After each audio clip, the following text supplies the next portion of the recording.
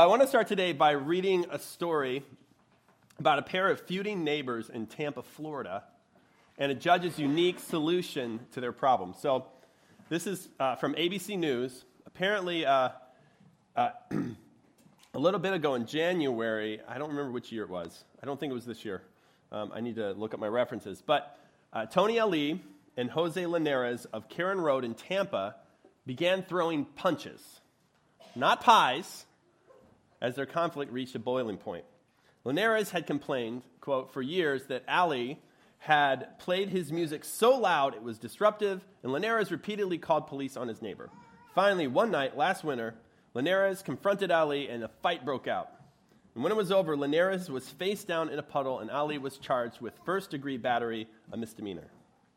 A jury found Ali guilty, and Judge Paul Huey of the Hillsborough County Circuit Court sentenced him to 6 months probation, 50 hours of community service, and half a year of neighborhood get-togethers.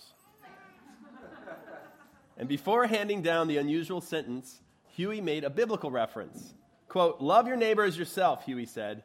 Jesus said that a long time ago. So, basically, after this fight and this conviction, the judge sentenced Ali to probation and potlucks. Now, what do you think? Because I'm wondering, what I want you to think about today is whether the judge was actually onto something here. And we've been, for the last 4 weeks, exploring life in cities, and particularly life in Philadelphia. And we've talked about the blessings of Philly. We've talked about why we should invest in the city, how we can get started, what if people aren't really interested in what we have to offer. And this week we come to this question: what happens if you find an individual, systems, or even the city itself seems to be against you? Let's say that person or thing becomes what feels like your enemy. They're fighting against you. How can you overcome your enemy even as you look to invest in this great city to make it even better? And so we're going to look at that today. And in the process, we're going to dive into one of the richest, most powerful teachings of Jesus. And I think what we're going to see is actually that Judge Huey was onto something. Does that sound interesting? Yeah, a little bit? All right, let's read the passage. This is Romans chapter 12, verses 1, and then 14 through 21.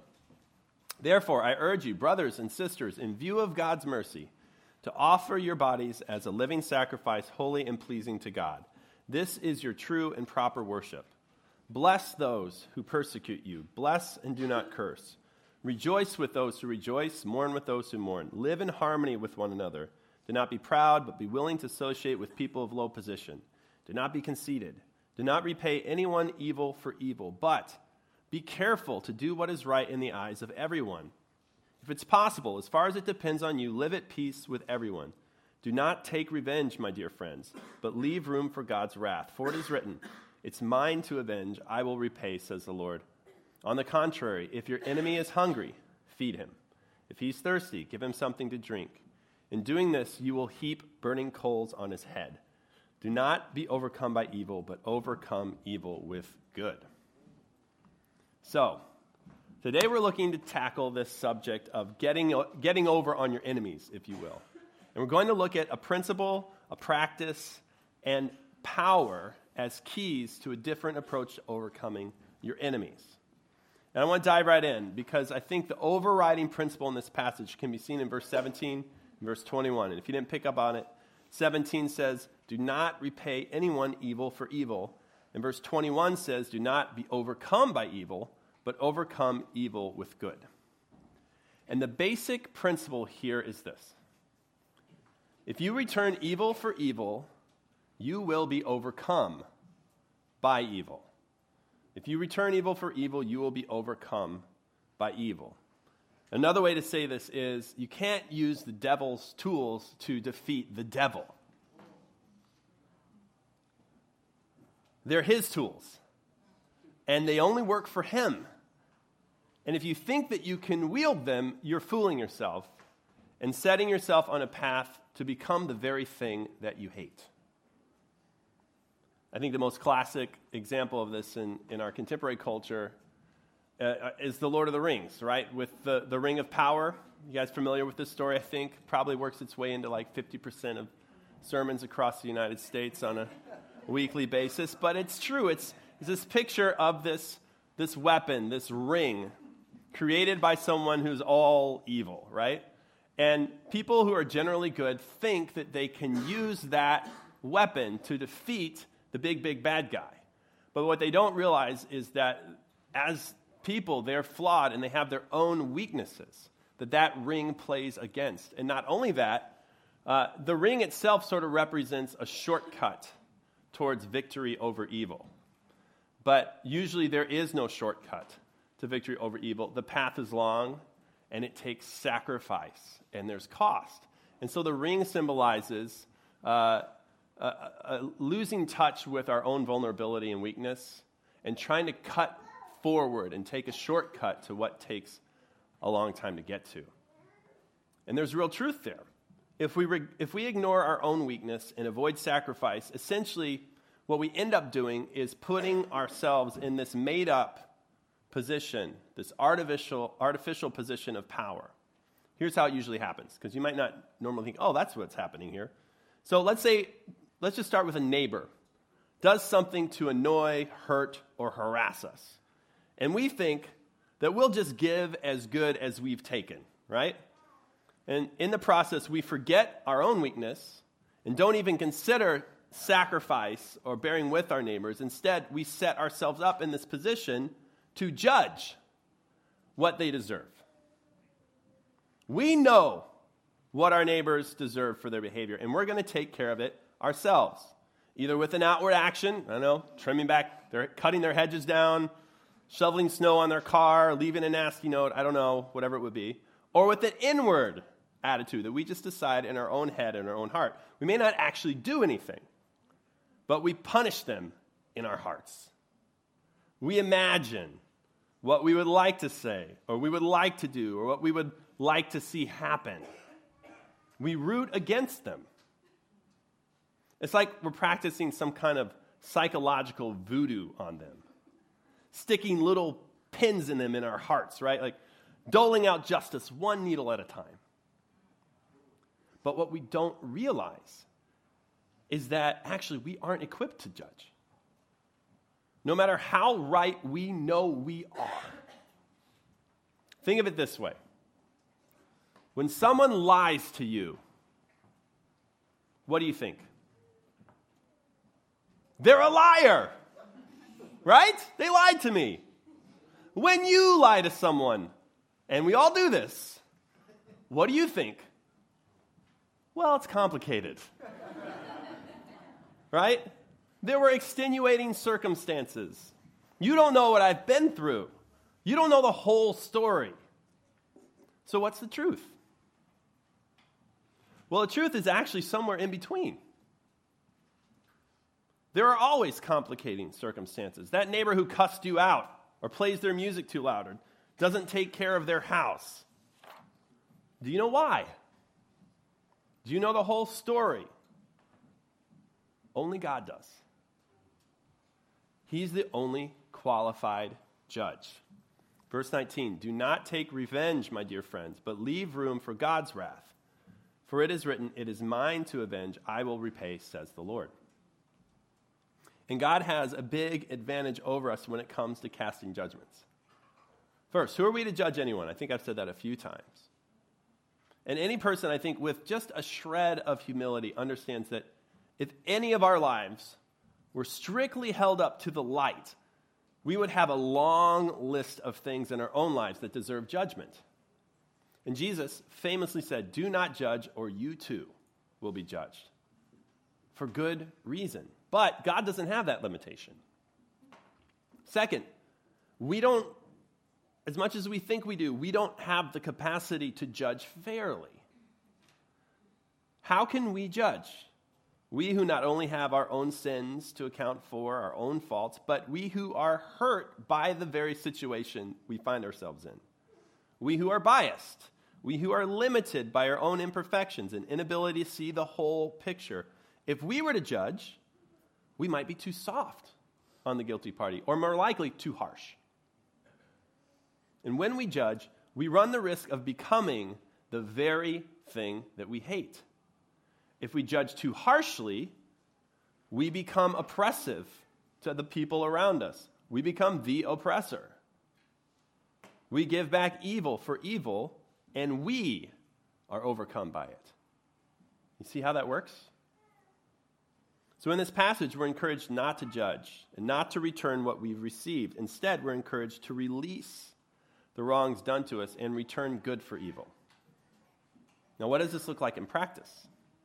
Well, I think this passage gives us just a few ideas. So in practice, I think it can be summarized this way. Use uncommon actions to oppose and overcome evil. Uncommon actions to oppose and overcome evil. One that's really clear is bless. It says, bless those who persecute you, bless and do not curse. Now, there are lots of ways to bless people. But here I think the blessing is shown as a contrast to cursing. And it seems the author is encouraging us to speak good things about those who've wronged us. Speak them into being. He's asking us to pray for our neighbors who give us the most headaches. The party and leaders we don't agree with. The systems that are broken and hurting our friends. And it's hard to stay angry at someone you're praying for. Even if it's just, help my neighbor not be such an idiot. All right, you turned a corner. Keep going. Second, forgive. This is huge. And I like to point out before I say anything else that forgiving is not saying that what your neighbor did or what's happening in the system around you or in any particular situation is okay. Rather, it's owning and naming that you've been wronged, that it's not okay, but then releasing the right to vengeance. That's what forgiving is. It's not blowing it off or saying, oh, it doesn't matter, don't worry about it, it's okay. No, it's like, yes, that is wrong. That hurt me. That is hurting me, whatever the case may be. But turning over the right to vengeance. And Desmond Tutu, the Nobel Peace Prize-winning archbishop who stood up against apartheid in South Africa and then led this thing, a national movement towards healing and reconciliation as the chair of the Truth and Reconciliation Commission, describes this process in this way when speaking of letting go of forgiveness. He says, quote, well, basically you're saying, I'm abandoning my right to revenge, to payback. By the fact that you've abused me, you've hurt me, you are, whatever it is that you have done, you have wronged me. But that you've given me a certain right over you that I could refuse to forgive you. I could say that I have the right to retribution. When I forgive, I say, I jettison that right, and I open the door of opportunity to you, make a new beginning. That's what I do when I forgive you.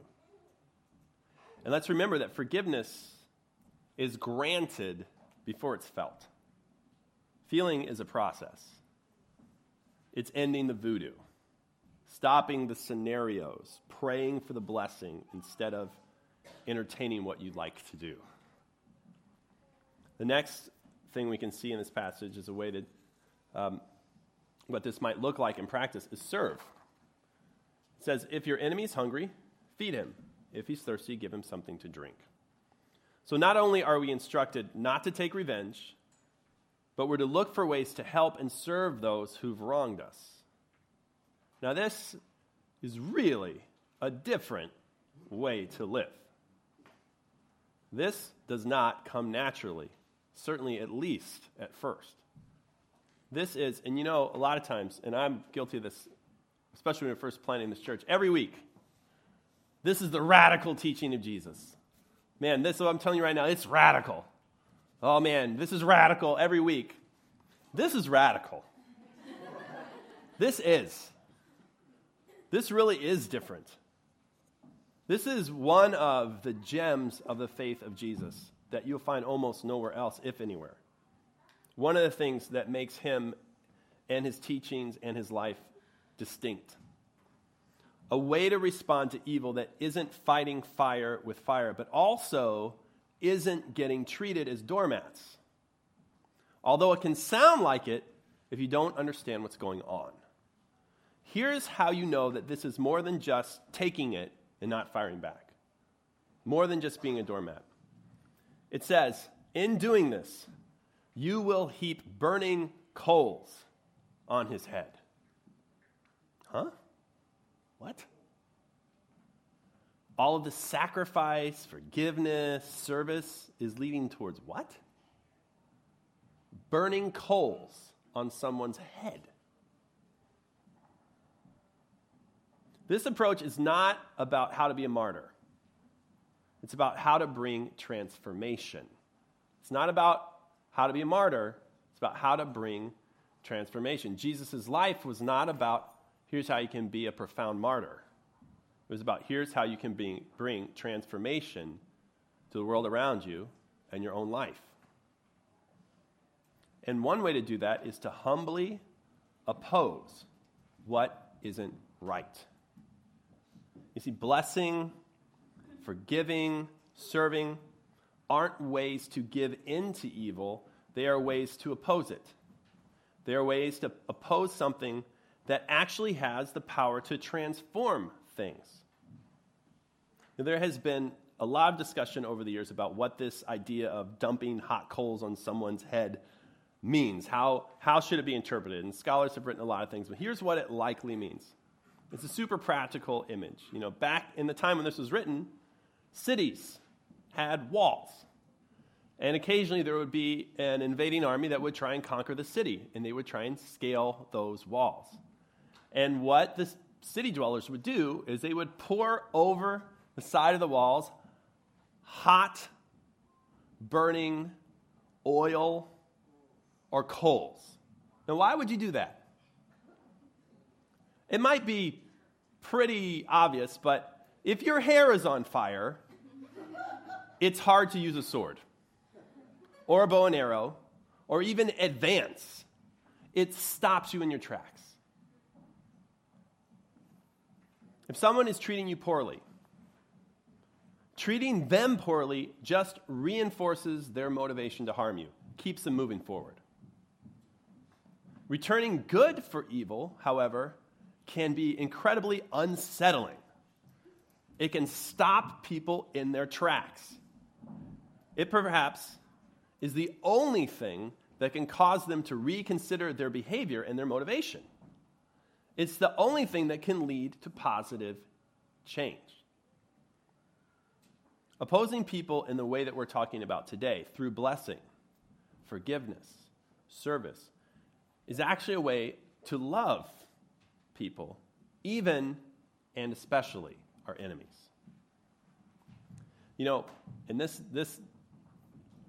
one of our tendencies when people hurt us, or systems hurt us, or whatever hurt us, we don't agree with certain people or certain policies, is to say, forget you.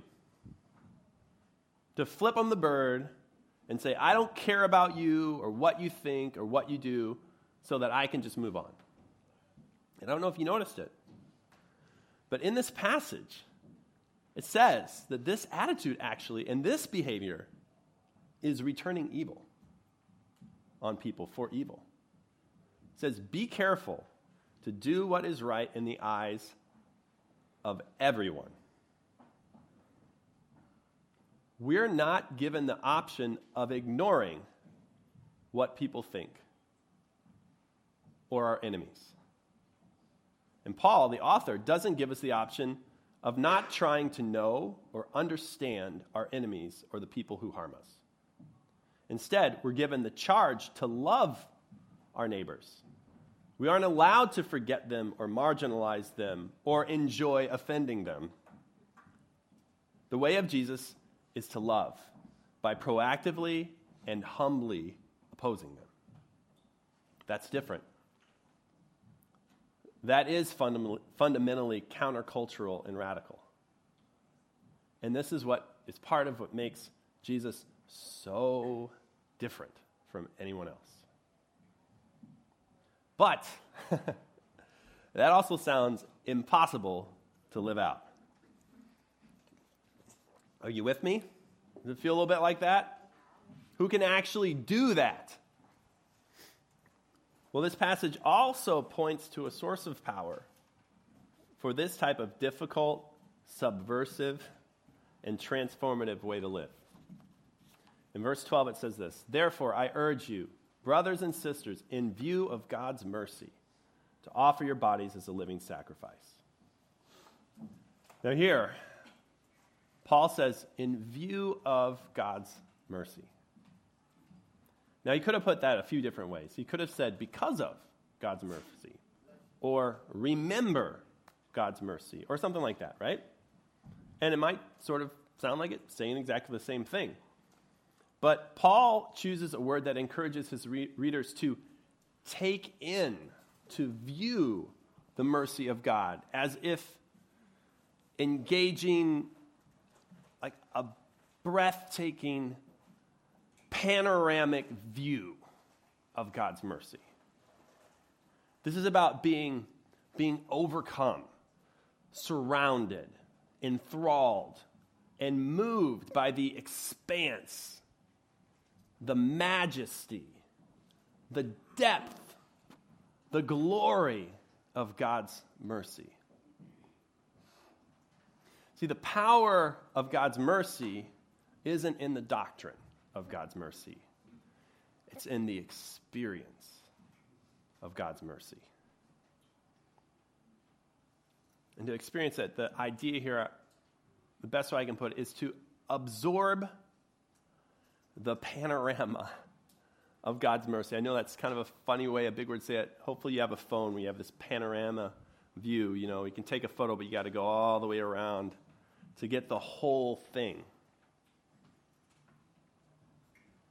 You know, try and make sense of this. I looked up the way that people have described their experience of viewing the Grand Canyon. And these are just a few of the descriptions I found. Here's what people wrote.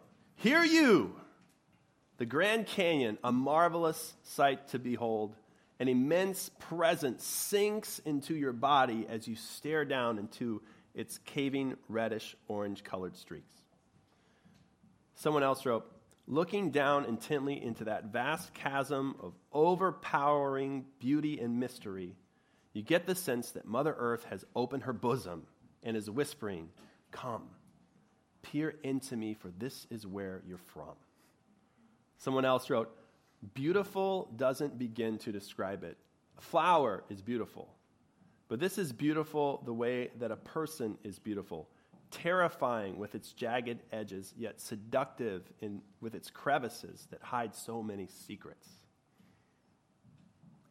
See, these aren't descriptions of the technical dimensions and hues and colors of the Grand Canyon.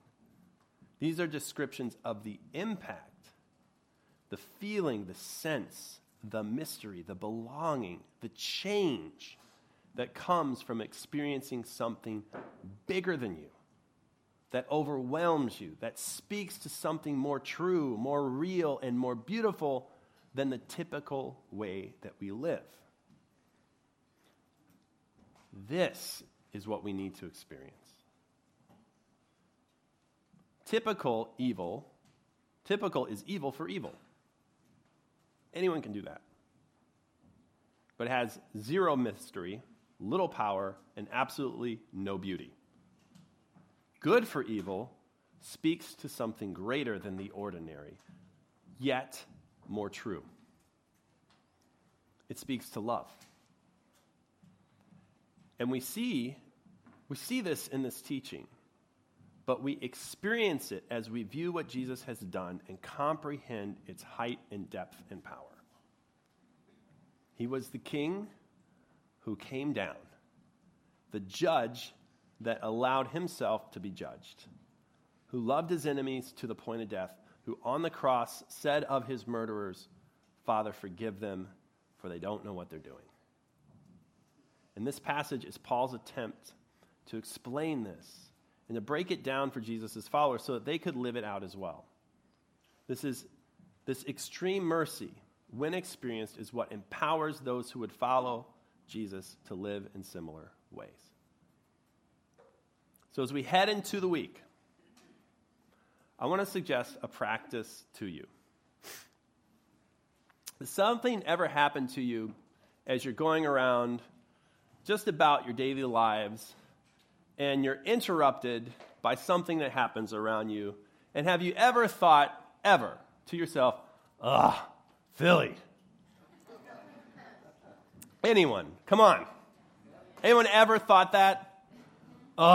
Philly, Philly, you're killing me. Now, I know here we always just talk really positive about Philly, as we should, but we have our moments, right? So, earlier this week, I heard a story about someone whose life was interrupted by Philly, and I want to invite Emily to come up and share that story. This is Emily DePenning. Give a round of applause. So, Emily, now, when you told me this story, you didn't start with, Philly, full disclosure. But what's your story that I made you get up here and tell? So this happened a couple years ago. I had just graduated nursing school. And so a bunch of my classmates and I had a celebration in Center City just to celebrate our graduation. And it was late. It was probably like 11:30, midnight. And a friend and I were like, okay, it's time to head back to West Philly. So we went to like 19th Street trolley station to wait for the 34 to come back to the city. And we're waiting. And some lady comes down, and she's like got a nice black dress on, looks like she'd been somewhere, fancy, more formal. But she doesn't have a purse, she's not wearing shoes, and she's just sitting there by herself, and then all of a sudden she starts taking her nylons off, or tights, whatever you want to call them. And I'm like, okay, that's kind of weird. What's going on? My friend and I are watching her. I'm like, wonder if she needs help. I wonder if she's okay. What's happening? But then the trolley's coming, and it's kind of like, it was a little internal, like, well, I'm tired, and I hope she's okay, but got to get on the trolley. But she gets on the trolley, too, and ends up sitting right across the row from us. So then it was kind of like, all right, she's here. So what are we going to do about this?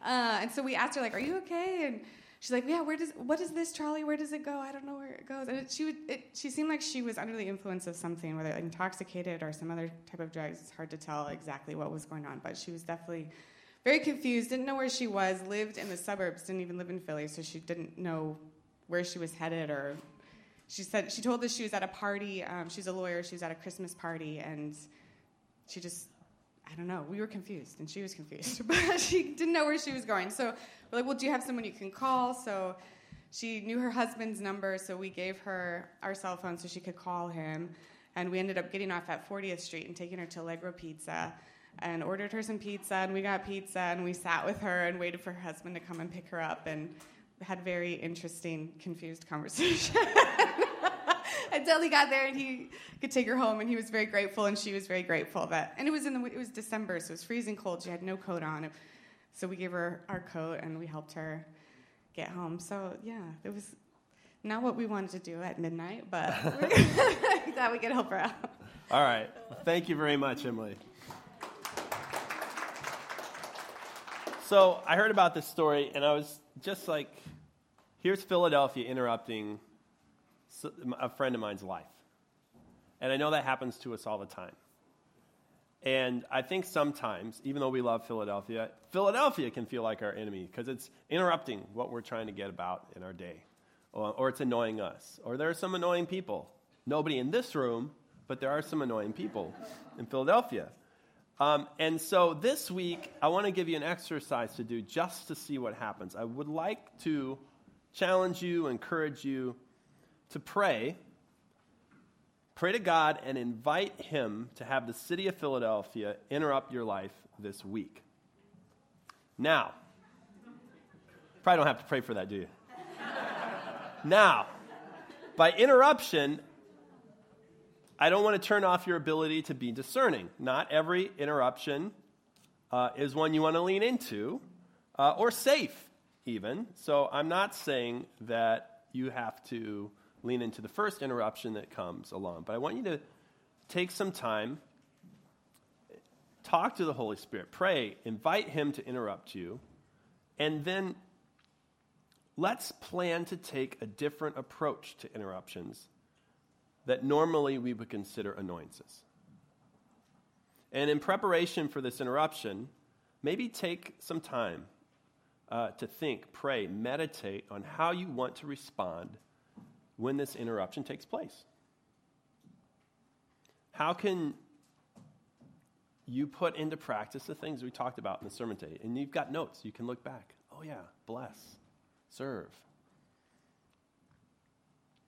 Pour some coals on the head of Philadelphia if you want to.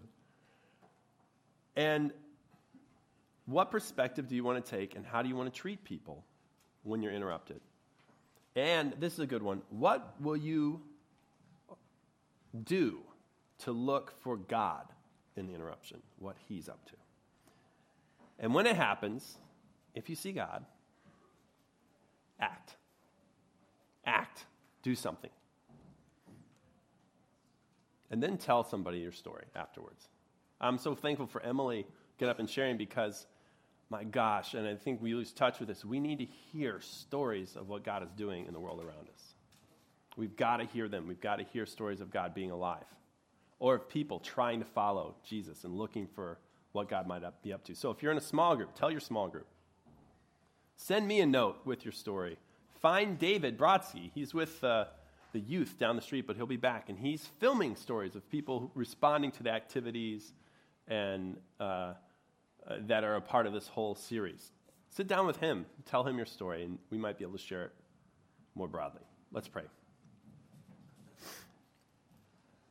Father, I thank you that you are so different from, you really are so different from anyone I've ever heard of, read of, studied, anything. And so we just pray that somehow as we sing songs to you, as we worship you, as we're together, as we do life this week, that we could connect to your mercy in a new way that is bigger than us, that isn't commonplace, but speaks to our hearts and our minds, that inspires us, that changes the way we view everything else. Let us connect to you in that way. I pray that these exercises would just be small, little opportunities to do that during the week. And we trust you for that. In Jesus' name, amen.